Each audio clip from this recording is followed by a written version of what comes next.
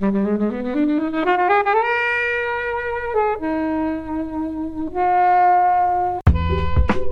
Gerwig is a really interesting director. I don't know if she wrote or co-wrote the scripts for Barbie and her other film Lady Bird.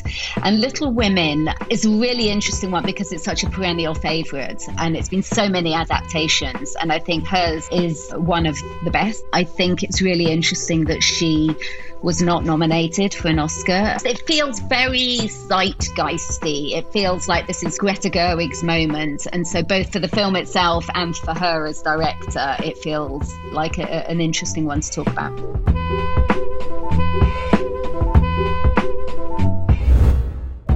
Hey everybody. So joining FlixWatcher today, we have Sasha.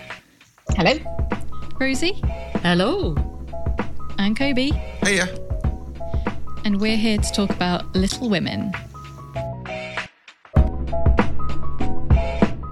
Thank you, as always, to the mighty people for the mighty, mighty tunes. And thanks to Ben from Rockwood Audio for his awesome editing skills. Please do remember to write a review and rate us on Apple Podcasts and anywhere you can do where you listen to the podcast, because it really does help us. And you can join in the conversation with us on Twitter at FlixWatcherPod and on Instagram at FlixWatcher.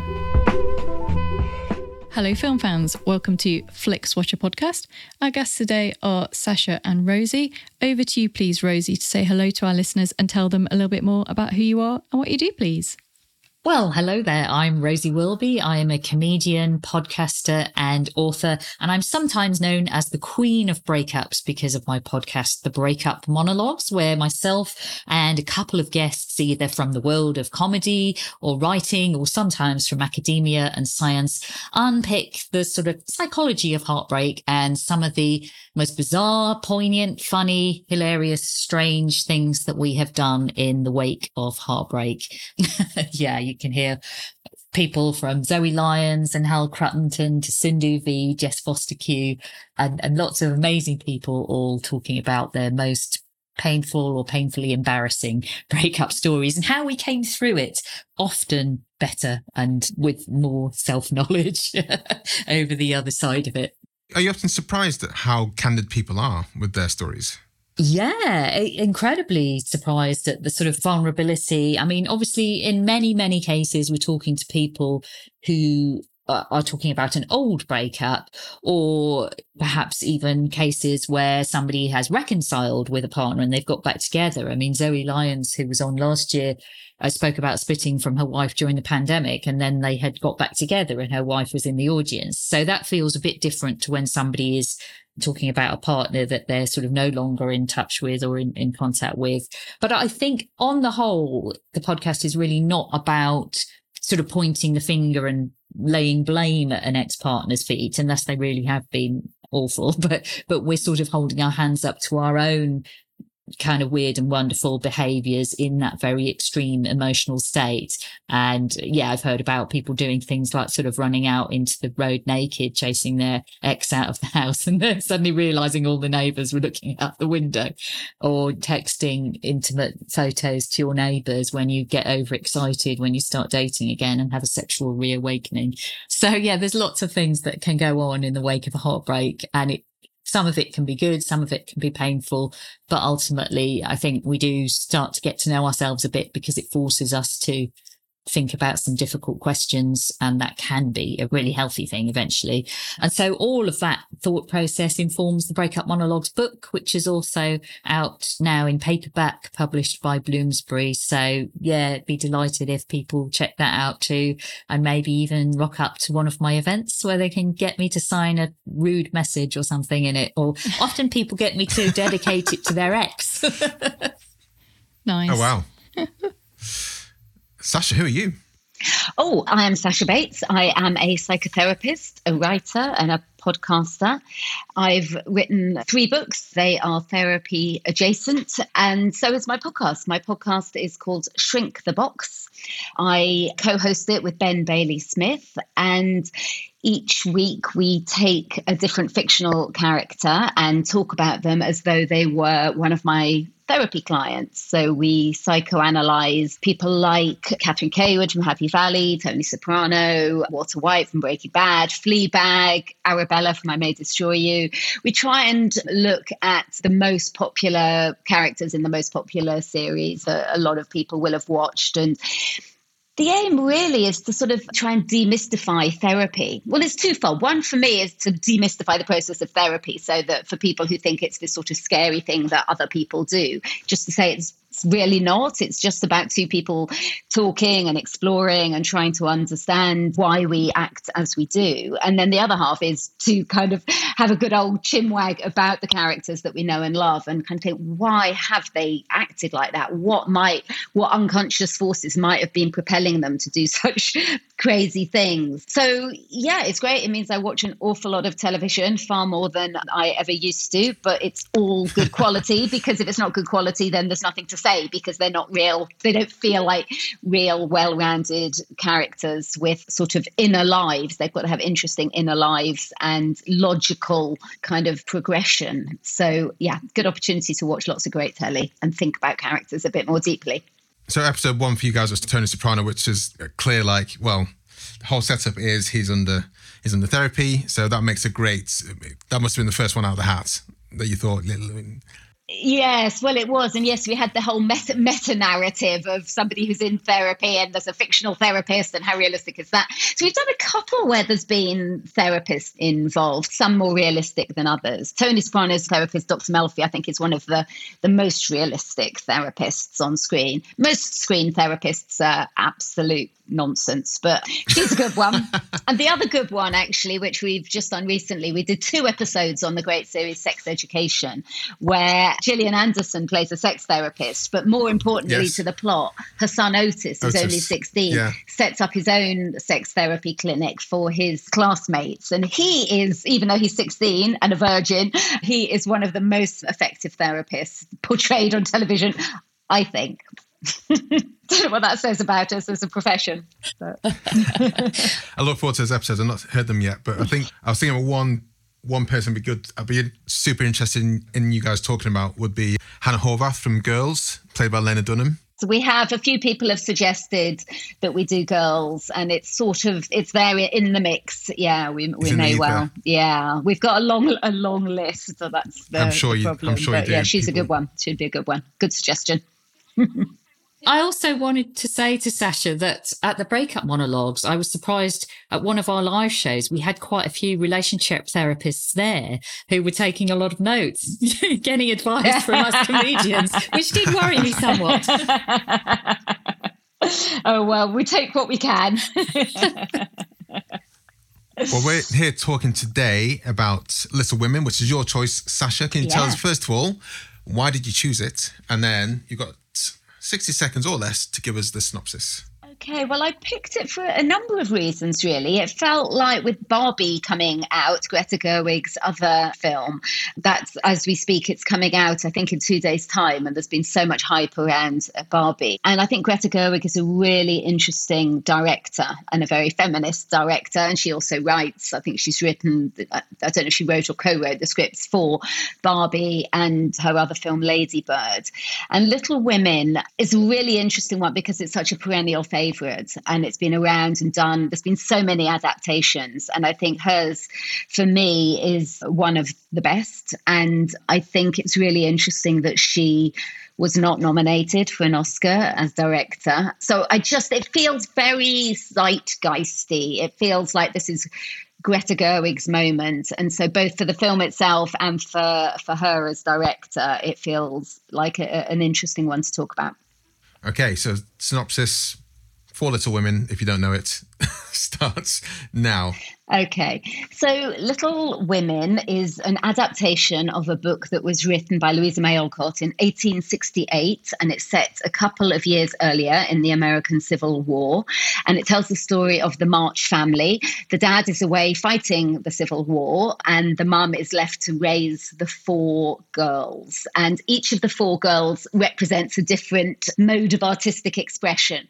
There's Jo, the writer, May, Meg, I can't remember what Meg does now. Amy, the painter, and Beth, the musician. And Meg's more of a sort of caretaker. She's sort of the feminine ideal of the kind of the good caretaker. And it charts the story of the four of them and their relationships with each other and what they go on to do and what they are allowed to do as women in the 19th century. Boom. Just under the buzzer. So, I mean, let's go back to yourself, Sasha. I've only ever seen, I've seen this the second time I've seen Little Women. Traditionally not that big a fan of period dramas or period films in general. But you said you've seen a few other iterations of Little Women, so and this is one of the best. So which are the other ones you're considering? Because I think the Winona Ryder one is one that people used to refer to as like the peak, wasn't it? Yeah, I think that was a really good adaptation. And I've read the book. So I haven't seen that many adaptations, but I'm more interested in the fact that there have been so many.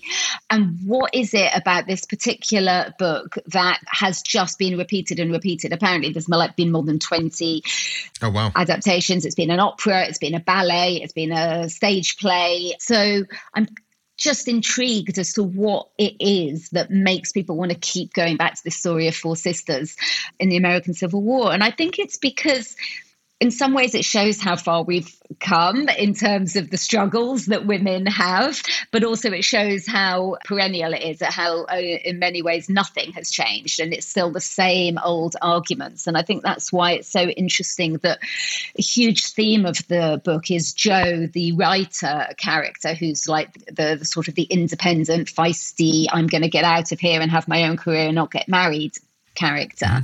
She has to fight to be recognized as a viable proposition as a writer. She has the male publisher telling her what and how to write. And that to me feels like not so different from the Me Too movement, where women have had to do it the way men have told them to do it. Greta Gerwig's own story of not being nominated for an Oscar when it was clearly one of the best films of that year.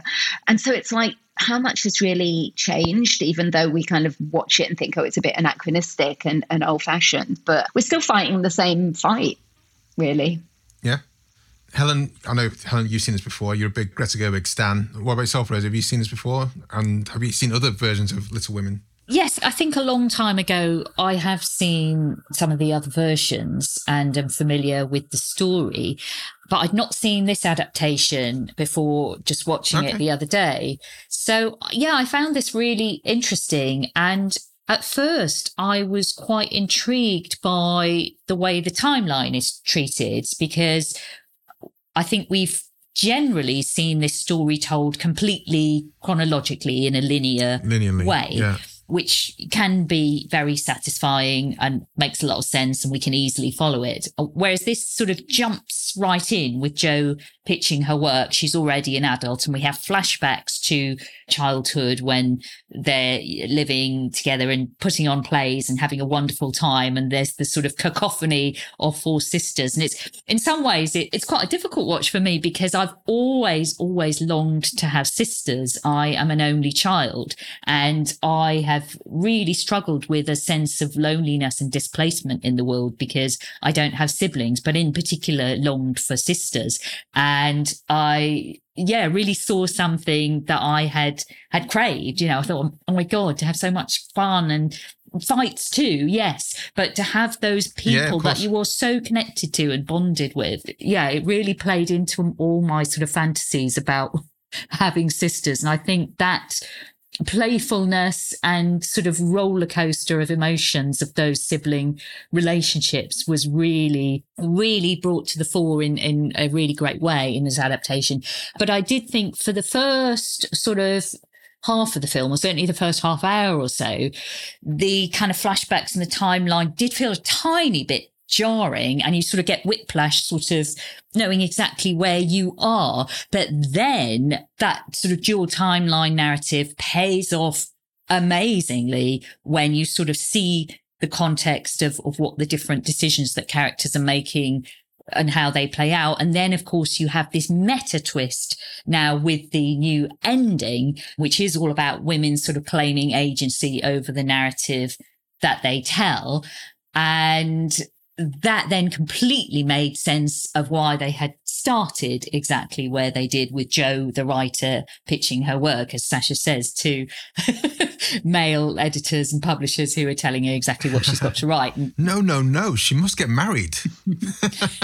Yeah. Well, there is a line where the editor, the publisher, says to her, if you've got a woman in the story, she has to end up either dead or married, and that does feel like back in the day those were the only options. And within the book, one of the sisters does die. Spoiler alert! It's only been out a couple of centuries, but just in case. So Beth does die, and two of the others get married.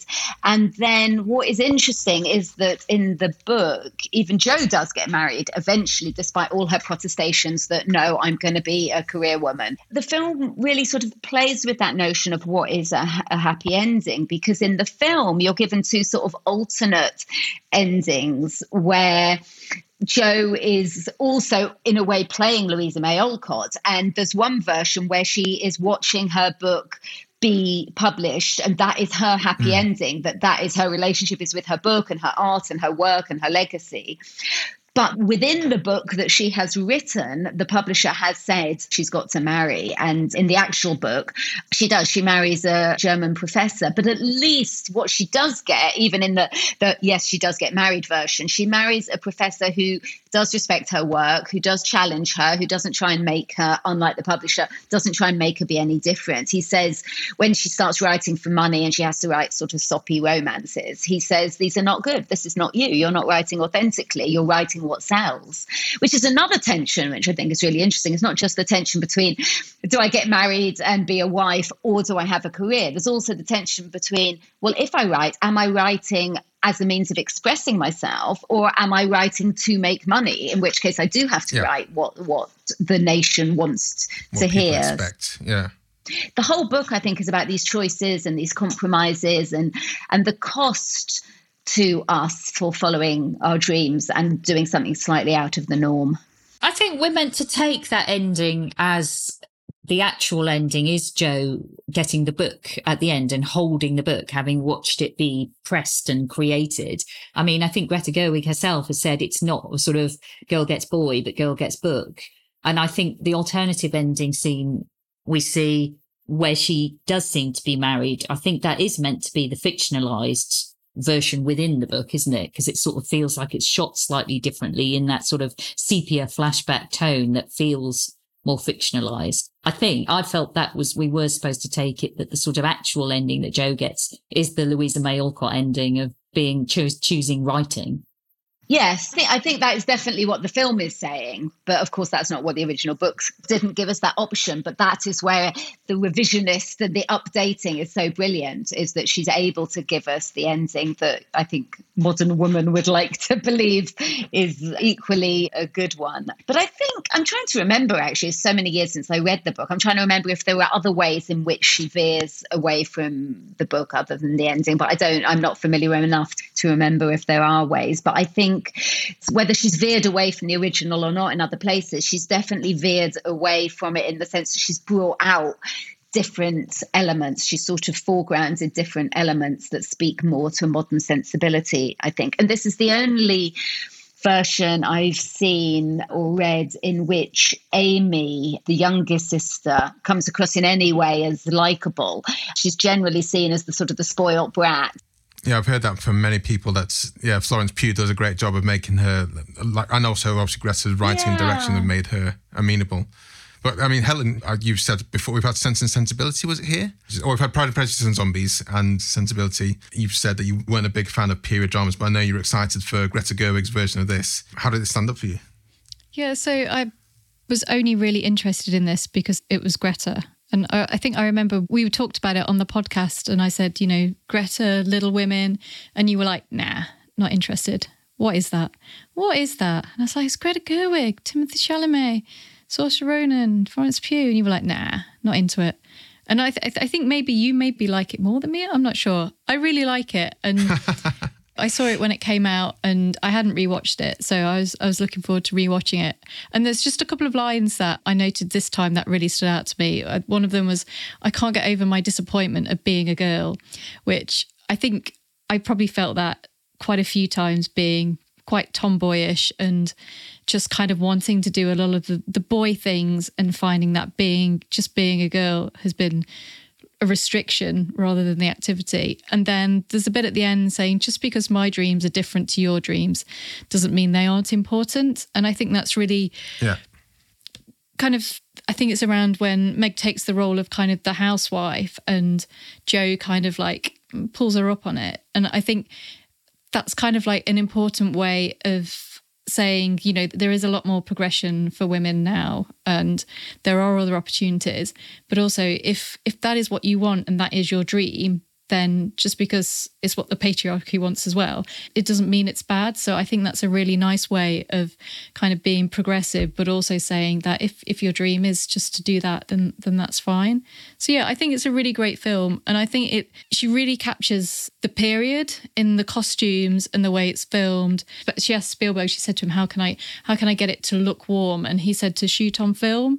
So I love her. Like, I got my new pink T-shirt. I wear it today because I love her so much. Oh, okay.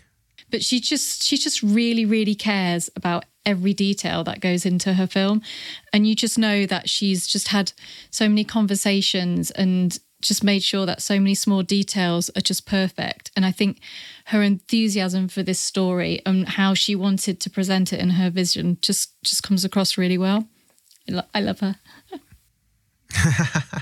So you love her more than the film, or is it both Probably together? I mean, I'd never really read the book. I read it after watching the film, and I haven't seen any of the other versions of the film either. So I went into it purely because of the director and the actors involved. The Greta factor. Yeah. I know, I do remember thinking, oh, it's coming out and I know it's Greta, but also it's period. But I don't think I was so negative on it. But it's always a film I was going to watch because it's Greta Gerwig, and you know, Mistress America is one of my favourite films ever.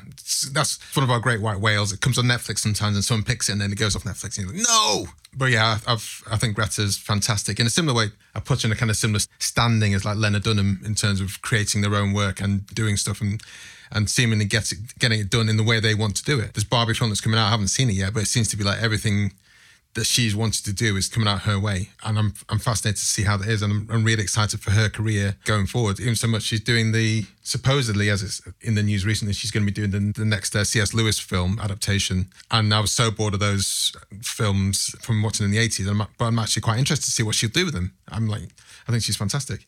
This is great. The cast is amazing. I don't know Beth. I still haven't seen Beth in anything else. She's in Old. So she's in that, and she's in... Oh, okay. So M. Night Shyamalan film. But Emma Watson quite understated in this, but that doesn't mean that obviously she's a fantastic actor. Florence Pugh absolutely kicked ass in this. Timothy Chalamet, but it's all about Saoirse Ronan here, really, isn't it? And a bit of Laura Dern there as well. Why not? And Bob. Don't forget Bob. I know Bob, yeah, but he's fine. He's great. But I mean, look at Chris Cooper as a fantastic kind of benevolent, rich older person who donates the piano and tries to give Beth a bit more stuff to do. So the supporting characters, I'm looking mainly at the four girls who drive the plot, and Saoirse Ronan is just really an amazing actor. And Meryl, of course, as well. We forgot to mention Meryl as the street star. Oh yes. I did see the actor who plays Beth in a TV series, Sharp Objects, with Amy Adams, which was brilliant. Oh, okay. So I had seen her in that. She's in Baby Teeth as well. That was probably maybe her biggest Eliza Scanlon. The other thing that I've just remembered that I think is an insertion that wasn't in the original was Marmee, Laura Dern's character, the mother character, who was always a bit, I mean, she's called Marmee. I always thought she was a little bit smarmy because she was all a bit too good to be true. It's all a little bit sickly, and it was all about just being there for her girls. But Laura Dern does, as you would, given an actor of that caliber, invest her with a bit more sort of spunk and guts, really. And there's a line where she says, I'm angry every single day, but after 40 years, I'm learning not to let it get the better of me. And I think for her to be allowed to own her anger, and I think all of the women are allowed to own the emotions that they never were really allowed to own, like anger, like ambition, like being creative forces, like having something to say. And I think that's really different, that they're allowed to not just all be sort of sickly. And I think alongside that as well, they are allowed to be fun. I mean, they are loving and warm and caring and supportive and collaborative and all those kind of classical female qualities. But they fight and they rough and tumble and they put on plays. And there's so much laughter and joy and ribbing of each other.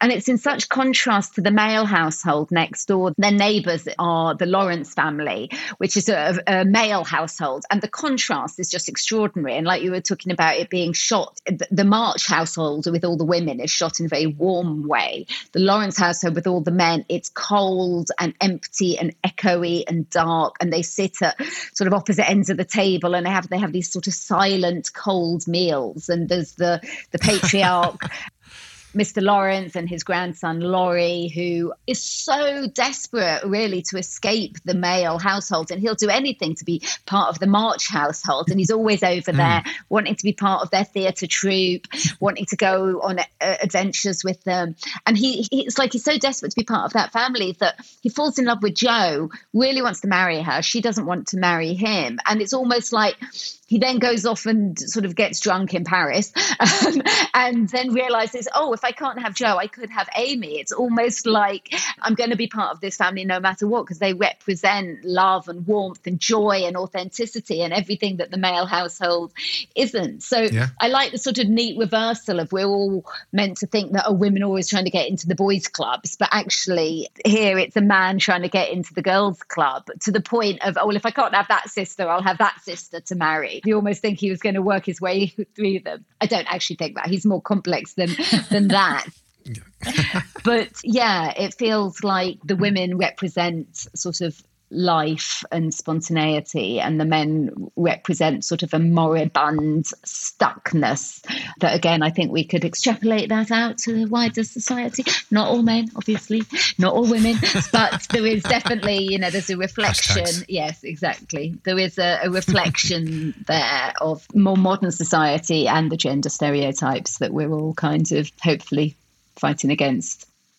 Yeah, I also just wanted to say that things that hit home for me was the sort of conflict between creativity and being in a relationship. Jo makes a speech where she talks about the kind of spirit and ambition and creativity that women have, and they're expected at that time to just sort of fall in love and get married, and that's all they're supposed to do. But she wants to do so much more. But even though she loves writing and that's what she wants to do, she just feels so lonely as well. So I really responded to that. And I do think it's very hard to juggle. And I've always found it hard to juggle creativity and being in a relationship. And I laugh in my breakup podcasts and books that it's really in the times that I've been single that I've done all my best work. So it makes it really difficult to want to stay in a relationship, especially when I need to write more books. Well, I think that's really true, actually. And I think what is good about this film is it shows that every decision you make comes at a cost. There's no one right decision. Jo says, as you have, I don't want it to just be the women get married, but at the same time, I am so lonely. And then you have the contrast with Meg, who did marry for love. And she has to admit that sometimes she really misses not having nice things. And she really misses not being able to buy the pretty frocks that her friends have because she's got no money.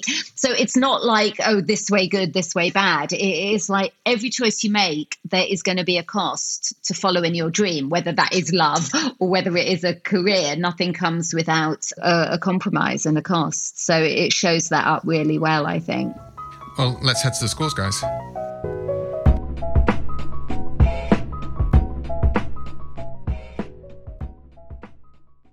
I'm Sam Clements, host of the 90 Minutes or Less Film Festival, another podcast in the Stripped Media family.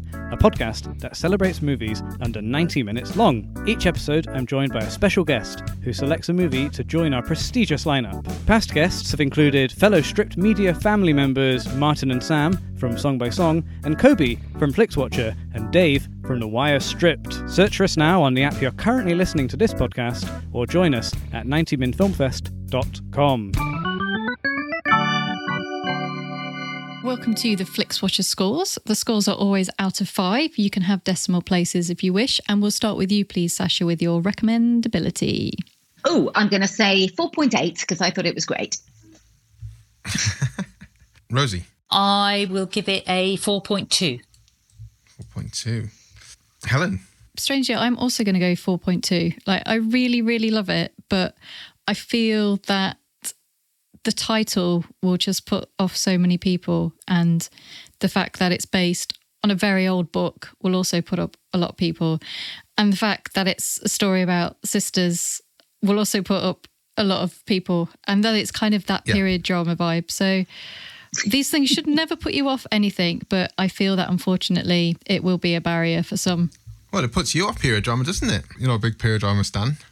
I'm not, but if someone said to me, I would 4.2 recommend you watch a film because, and they play me 32-minute podcast where we've all picked out different things that really kind of like stood out to us, and we felt that even though it was a period drama and the setting was in the past, that it was really kind of resonating in the future, then I would consider, I would consider.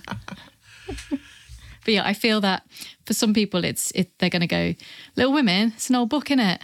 Don't want to watch that. I don't know why they were Cockney. I still think whenever someone says Little Women, I still think about the episode of Friends where Joey reads it for the first time, and and prior to that, he didn't really read, but the only book he read was The Shining, and he actually properly fell in love with it. It still didn't inspire me to read the book. I still haven't read the book to this day, and it's one of the, I guess, not a great feeling, but still one of those outliers where I'm like, I should read that at some point. But in spite of that, I watched it and I enjoyed it, and I really overcome by it in the cinema, and I'm glad it exists in the world. I don't think I'm going to watch any other versions of it. I'm not that fussed. I think Greta's done a great job. So that's 4.5 for me. So repeat viewing score, Sasha. Repeat viewing score. I don't really tend to rewatch films. I don't really feel the need to rewatch this one much as I enjoyed it. But then again, like I said, it is a book that has been going for nearly 200 years. So clearly there is rereading and rewatching in there for people. I don't know. I'm going to say 3.5. Rosie? Well, funnily enough, I was going to say 3.5 as well, because great minds, eh? I do think it's a lovely film, but I don't think there's much that you would necessarily miss out on when you watch it first time round, unless you are checking your phone and you really have missed big chunks of it because you're doing something else. But I don't think you need to rewatch it to understand anything or to see specific details. But there are just so many lovely elements to it and such great performances that it still would bear repeat watching if you wanted a sort of lovely warm hug of a film. Helen? Yes, so I'm also in the 3.5 club. I saw it when it came out and hadn't seen it since, and really enjoyed watching it again. But it's 2 hours 15 minutes, so that is a little bit of it's just over that 2 hours mark. Whereas like Frances Ha, which is like my favourite Greta Gerwig, is like under 90 minutes, and I just put that on any time because it's so short. Whereas this, I'd be a bit more. You got to set aside 2 hours plus, so less of a repeat. Even though I did enjoy watching it again. I don't think I'm going to watch it much after this one. 3.2. I feel I'd need to watch I'd need to either read the book or watch a different version before going back to this. And again, I'm not sure when that's going to happen. Small screen score, Sasha. I think it worked pretty well on the small screen. I didn't see it on the big screen, so I can't really compare, but I don't feel I missed out on much by it being on the small screen. I mean, there were some nice landscapes. You got some good like snowy scenes of Massachusetts, which maybe would have felt a bit more romantic and evocative on the big screen. But other than that, I think it's perfectly doable on a small screen. I don't think you miss out on too much. So I think 4.2. Rosie? Yeah, I think it works really well on a small screen. So, yeah, I'd say 3.9. Helen? Yeah, I saw this at the cinema. I went on Boxing Day and it was nice because there's like Christmas scenes in the film as well. But then watching it at home is kind of nice as well. So I think if you can see it on the big screen, then great. But I think it works as fine as because it's got that kind of like little family at home kind of feel. Like I kind of get that, Rosie. I had brothers. I didn't have sisters. But I feel as though if you did have sisters, this would be one that on a Sunday afternoon you could all sit on the sofa with a blanket and watch together and it'd be really nice. So yeah, for that specific reason, get your family together, get your brothers and your sisters and your mum and your auntie and watch it at home on a Sunday. So a 5. 5. Yeah, I saw it at the cinema and loved it in the cinema. I can't place what it misses on the smaller screen. Maybe just being fully enveloped in the story, even though on second watch I took more out of it. I'm guessing... Sasha, you said the other versions of the story in the book, they're just told linearly. So the Winona Ryder version was just told as a straight line through without going back and forth like Godfather 2. Yeah, from what I remember, I think it was about 20 years ago. And I also have vague memories of a version that I watched as a child in the 70s. So I can't remember who on earth was in that one, but that one I think was the one that stayed with me. Isn't there a Katharine Hepburn version? There is a Katharine Hepburn version. I don't know if it was that one. I think there might have been one in between. I can sort of vaguely visualise it but I don't think as a child I probably wouldn't have known the names of the actors. But yeah, I think all the others were chronological. I don't know them well enough, but it feels like it was quite radical to break it up in that way. Yeah. But I think that kind of telling is something you don't get normally in standard telling. I think that helps give that kind of cinematic feel and helps you kind of keep in that kind of zone when you're there. In therapy terms, I really like the fact that it's intercut because so much of therapy is understanding how our behaviour now had its roots in childhood. So seeing the two things so closely shown, the sort of the child in the girl in the woman and the woman in the girl, it was very redolent for me for what we do in therapy, really, of trying to understand that our younger selves still reside inside us, and actually it's worth checking back in with our sort of our inner child and our inner teenager and our inner rebel quite often to understand the person that we are now, really. So I really liked the intercutting and seeing how closely the girl and the woman mirrored each other, and also how much they were able to change as well. So small screen score, I'm going to go a bit lower than you. I'm going to go for a 3.8. Engagement score, Sasha? 4.5. Anything behind that? You're just in it and engaged? I think because of that mixing up of the chronology, I think it keeps you watching a lot more than had it just been slightly more plodding and pedestrian, just going through it bit by bit. So yeah, I didn't feel the need to walk away or check any other screens while I was watching it. Rosie? Yeah, I think it becomes way more engaging as you go along. I think I said this. I wasn't quite feeling the dual timeline, and I normally love dual timeline narratives and sort of complicated flashbacks and flash forwards and whizzing about in time, but it wasn't totally working for me in the first 30 minutes or so. It really, for me, that pays off much more in the latter sections of the film when we do understand, as Sasha's saying, the sort of consequences of decisions that we've made. And I think that just starts to come across so much more strongly in the latter part of the film, which I just enjoyed so much more. So I would have to say that the first bit of the film, I might have kind of been a wee bit distracted, and I did sort of, it was partly the nature of how I was watching it, because I didn't have a lot of time the first evening. I only had time to watch about half an hour or so, and I was enjoying it, but not loving it. And then when I went back and watched a bit more and then watched another section, because I've been watching it when I've been getting in from gigs and events and things, I just progressively enjoyed it more and more. So I would be worried that some people who, you know, I'm not always into period dramas, and I think some people who aren't typically, they might not get super immersed in it in the first bit, and I'd be worried about them sort of switching off and watching something else, because it really starts to reward as we get it towards the sort of second half of the film. So I would sort of give it about a 3.1. Helen? So if you find it interesting, there's been 7 different film adaptations of it. So it's quite a lot. For engagement, I'm going to give it a 4, a nice solid 4.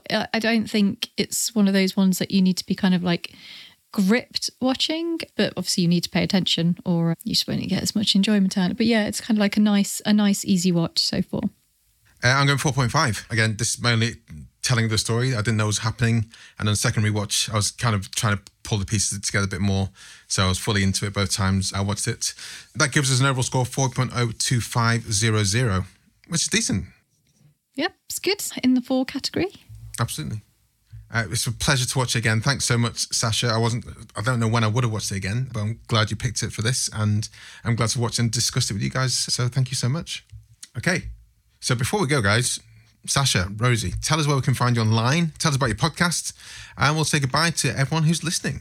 Okay, so my podcast is called Shrink the Box. You can find it Spotify, Apple, Amazon, wherever you normally find your podcasts. My books are in bookshops and online, and in 2 of them are on Audible, Kindle, again, various means of getting hold of them. And I am on the socials, but we're only really mainly on Instagram, and I'm at Sash Bates. So no A, just at Sash Bates.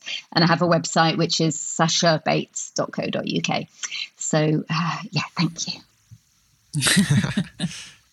And Rosie? I'm such a pedant. I was thinking in my head, but there's 2 A's in Sash Bates. But you mean not the end, the one at the end of Sasha? Yes, okay. Yeah, 2, not 3. Yeah, 2, not 3. I get it now. It reminds me of my joke where I say that I first started obsessing about breakups when I got dumped by email, but did feel better after correcting my partner's spelling. So yeah, that is a joke more about my own pedantry, which you've just seen on display there as well. I'm on Twitter at Rosie Wilby, and on Instagram and Threads at Breakup Monologues. And you can indeed hear my podcast wherever you get your podcasts, and check out the Breakup Monologues book everywhere you get your books. It follows my first book, Is Monogamy Dead?, which I think is still available in those places as well. And I narrated both of my audiobooks as well. So if you like the sound of my tones, then you can hear me reading all about sex and love and relationships and heartbreak, and ultimately rediscovering the joy after a breakup. Guys, thank you so much. It's been a pleasure to speak to you both, and it's been a pleasure to talk about Little Women. Thank you. Thanks so much for coming on. Bye. Thanks. Bye. Bye. Enjoyed this episode of FlixWatcher Podcast? Why not leave us a 5-star review on iTunes? You can also follow us at FlixWatcherPod on Twitter, and we're at FlixWatcher on Instagram. Thanks as always to the mighty people for their mighty tunes, and Rockwood Audio's editing skills. If you're looking to get your podcast edited as sweet as this, get in touch with Rockwood, ROKK Wood Audio. Tell them FlixWatcher sent you.